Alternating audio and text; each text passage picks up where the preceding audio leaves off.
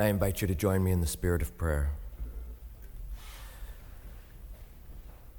Spirit of life-giving love and love-giving life. Spirit of the winter solstice, when the night has reached its longest point and the day is at its shortest. Spirit of the time of year when clarity is so sharp and keen in the glinting sunlight of the afternoon and the darkness of that long night. Be with us as we struggle through our struggles, as we take joy in our triumphs. Be with us as we seek to be with one another, that we might glean from the spirit of the season our embrace of that which is difficult as much as our embrace of that which gives us joy. May we be healed where healing is needed. May we be healers where we are able. Let us hold this moment together in quiet.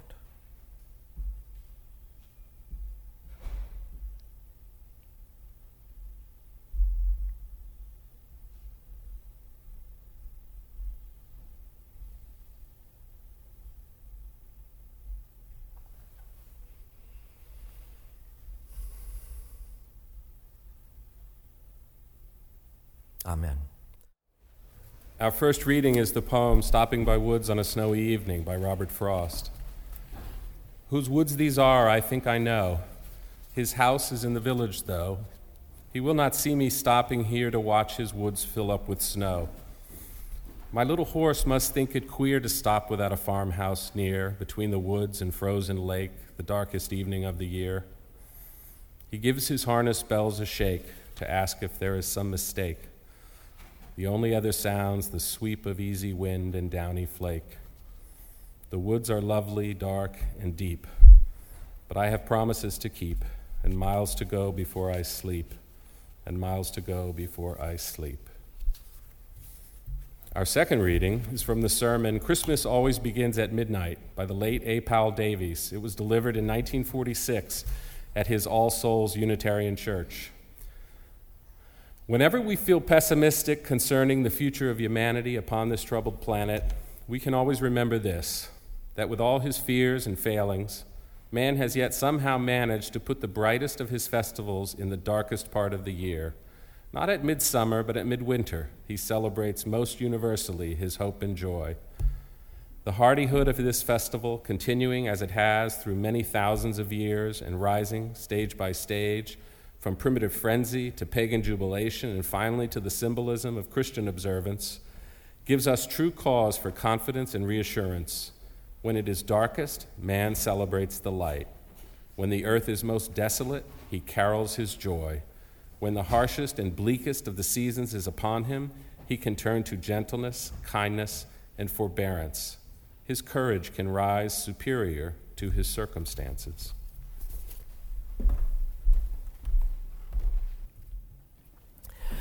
So there are two American artists that I think express well the theological implications of the winter solstice. They are the poet Robert Frost and the preacher A. Powell Davies. They were contemporaries of each other, but Frost's life outspanned Davies by a few years on both ends of it.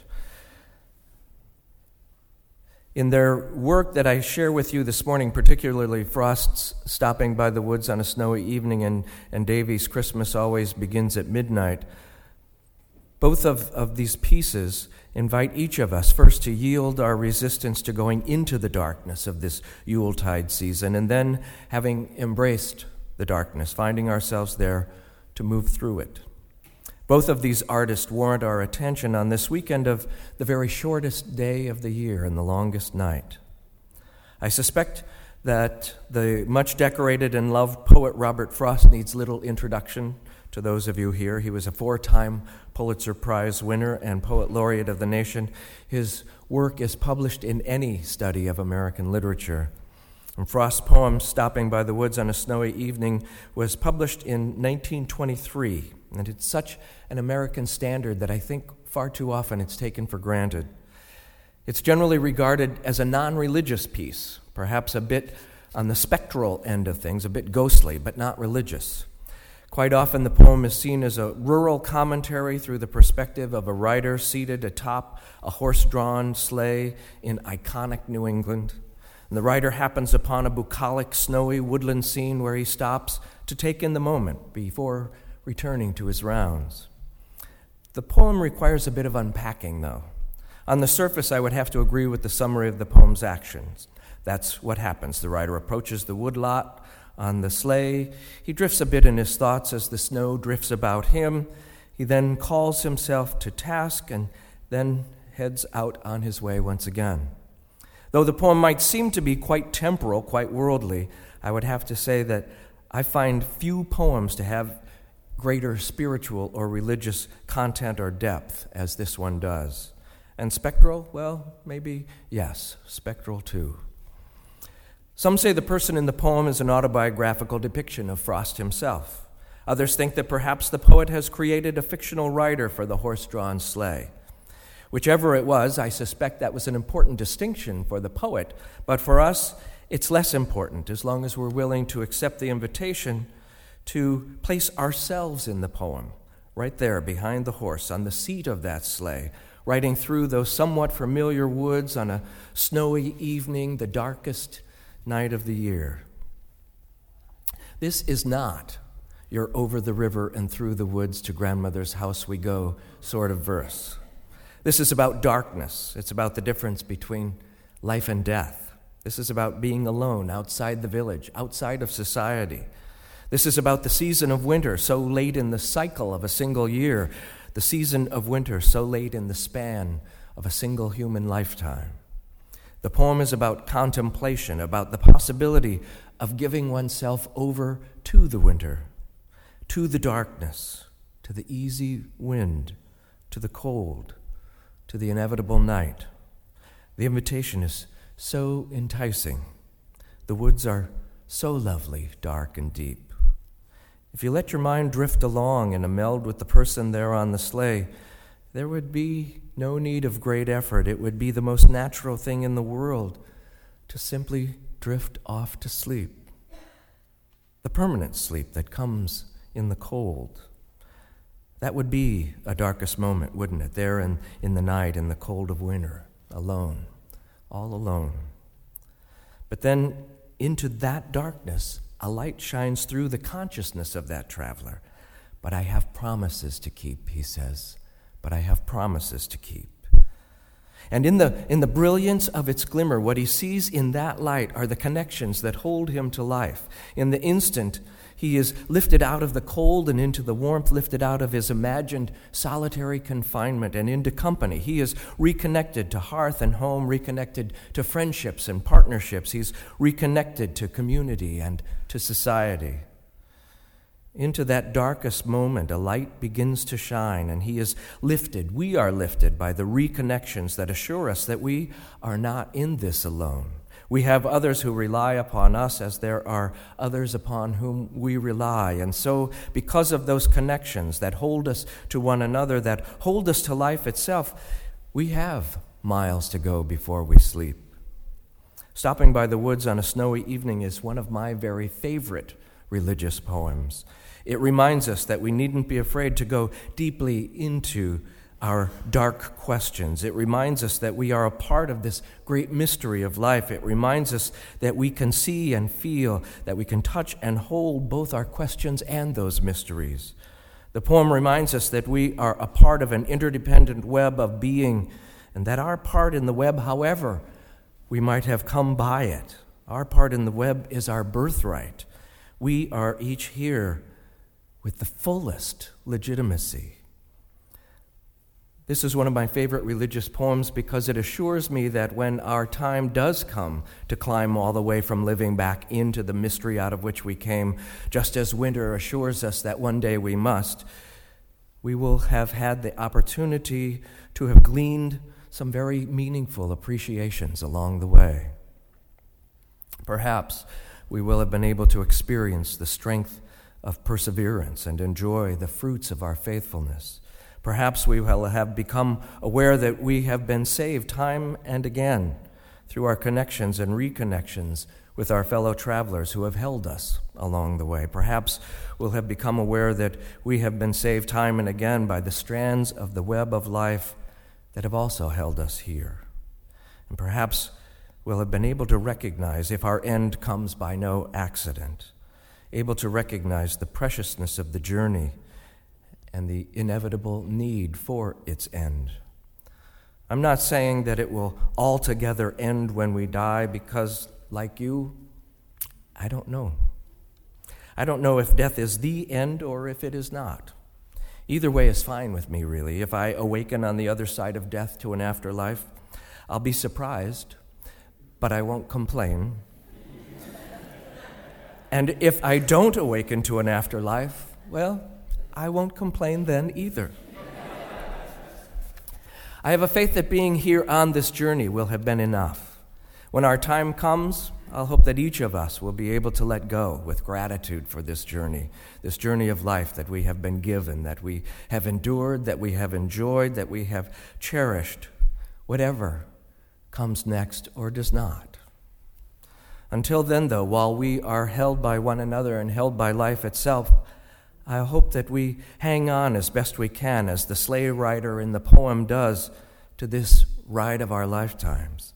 And before that ultimate time occurs, while we are still in the midst of our ride, when things do get dark along the way, as they do from time to time, that we will be able to recognize the darkness for what it is, a mere interval that occurs before the returning of the light. And when, at those times, in the midst of life, things seem to be at their very darkest, I hope that we're able to hold on in faith and in hope for the coming of that light, for the coming of the new day. This is, after all, a season for the birthing of hope. This paying attention to the darkness at the solstice, just as winter begins, really is such a natural thing, and Robert Frost is not the only one to create a religious classic out of this theme of the seasonal darkness and of our longings for the return of light that go along with that darkness. Both the darkness and the longing are an inherent part of nature, of our human nature. To that same end, then, Christians have created Christmas. To that same end, Jews have created the story of the miracle of light that is at the center of Hanukkah.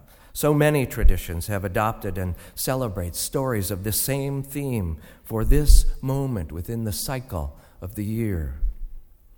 A. Powell Davies was one of our own. He also grasped this solstice theme, and he drew it from within the context of the Christian story of the birth of a Savior. He spoke of the significance of darkness as the central point of that narrative in his sermon, Christmas Always Begins at Midnight. And we heard an excerpt that Michael read to us a few minutes ago, but I want to share more of that sermon with you in just a moment. But before I do, I want to give you a little introduction to A. Powell Davies. He was a most remarkable Unitarian minister back in the days before the merger. He died in 1957. Early in his career, he served our sister congregation just 8 miles from here in Summit, New Jersey. He was there in 1933, but Dr. Davies rose to national renown a few years later from his pulpit at All Souls Unitarian in Washington, D.C. There he provided a powerful voice on behalf of liberal religion by combining a passion for social justice and civil rights with an abiding concern for both spiritual and worldly matters. Many members of Congress could be found seated in the pews of the church when A. Powell Davies spoke. While at All Souls, Davies and the congregation began no fewer than 7 Unitarian Universalist congregations that encircled the Washington Beltway. And for a number of years, 4 of those 7 congregations would gather in their respective houses of worship, whether it be in Silver Springs or at River Road or in Bethesda, wherever, and they listened to Reverend Davies preach by way of a wired radio transmission. I bring this to your attention close to 70 years later because we here at UU Montclair are contemplating a very similar project with our neighbors at First UU of Essex County. And if we go through with the possibility of the merger that we're talking about, we may likely end up streaming not only audio, but visual as well, presentations of our sermons to the folks who will be gathered over there at 35 Cleveland Street in Orange. So I guess there's good precedent for us to think about such an endeavor. I wanted you to know this about A. Powell Davies and about the work of All Souls all that way back in the 1940s and 50s. To the point of our theme this morning, though, in his Christmas sermon of 1946, Reverend Davies assured us in the language of that day that when it is darkest, man celebrates the light. When the earth is most desolate, he carols his joy. When the harshest and bleakest of the seasons is upon him, he can turn to gentleness, kindness, and forbearance. His courage can rise superior to his circumstances. Because he said so well what I want to convey to you this morning, and because I have no false pride in thinking that I could say it better, because it needs no unpacking at all, I want to share more of Dr. Davies' own words with you. And I suspect that if he had to do it over again, now in our age, he would likely degenderize the language, so I'll invite you to do that for him. Even still, he spoke so eloquently of this dark season and its potential for hope that there is no need to do other than to offer his exact sentiments. Perhaps you can listen for a moment as though it were through that wired radio transmission of old. He said, "It is interesting to notice that in legend upon legend and story after story, Christmas always begins not with daybreak and the coming of the morning, but at midnight. It was at midnight that the primitive observances began, or as near it as their reckoning could bring them. It was in the darkest hour of the night, not in the glow of the morning, that the shepherds of the legend heard the angels sing. And of course the three wise men were guided not by the sun, but by a star. The legends have grown both beautiful and fanciful, yet they have never drifted out of the darkness into a premature daylight. They have stayed quite close to the inner truth from which they draw their substance, the truth that man must find his faith, not in the daylight, but in the dark. If he is ever going to come to the light of morning, he must carry his own light with him through the night. Yes, and not only so, but he must make his songs in the darkness too, and sing them first at midnight. He must proclaim in the desert a highway when there has been no way at all, not even a path or a trail. He must, and evidently he can. That is the ground of hope, that he can. Not as a gesture of empty defiance, that would be only pathetic, but as an act of assurance, a trumpeting of the soul's final certainty. Here is something that goes right back to the beginning, further than thought can reach, back into the primitive from which we come. Here is something that journeys through the centuries, borne by the faith and the courage of the human race. Here is something that beckons to us also from the future, that belongs to the very nature of the human spirit because it belongs to the nature of life itself. It kindles a light. And no matter how little a light it is, the darkness cannot put it out. It says, "Be not afraid. The good and the true are stronger than anything that stands against them, and sooner or later will prevail. If you doubt it, look backward and trace the path by which we have come. And look around you. In spite of everything, we are still on our way. The darkness is vast truly, but because of it, there is a path of light. A path of moving light. Hope is eternal, yes. In the darkest hour, the brightest hope, and at midnight, the sound of caroling. It is because in the goodness of God, we have this at our best, that we shall never be altogether overtaken by what we are at our worst. Brotherhood, we betray it, but we cannot forsake it. Love, we disown it, but we cannot renounce it. And the dream, even in the hour of treason, it reclaims us. For we know that sometime there shall be a world in which man's inhumanity to man is ended, a world of gladness from which all cruelty is gone, in which the joy of each is the joy of everyone, the sorrow of each the sorrow of all. There shall be such a world because there is a song that sings it at midnight, and because in the darkest hour there comes a light to those who sit in the darkness, and new hope to those who, in the wilderness, must walk beneath the very shadow of death. And because this is so, wrote A. Powell Davies, let us open our hearts to Christmas. We are at this moment, in the very midst of the holiday season. The exact instant of the solstice is merely hours behind us, and Christmas lies only a few more hours ahead. The artificial lights that surround us invite us to relinquish prematurely the greater gifts of this season. Those gifts are our birthright, and we have to cede them to no one. They are ours to hold on to until we can hold on no more, for it is in this holding where hope is born. The woods are lovely, dark and deep, but you have promises to keep, and miles to go before you sleep, miles to go before you sleep. And so when at those times in the midst of life, things seem to be at their darkest, I'll hope you are able to hold on in faith and in hope for the coming of the light, for the coming of the new day. This is, after all, a season for giving birth to hope. May it be so. There is finally only one thing required of us, that is, to take life whole, the sunlight and the shadows together, the light and the darkness, to live the life that is given us with courage and with humor and with truth.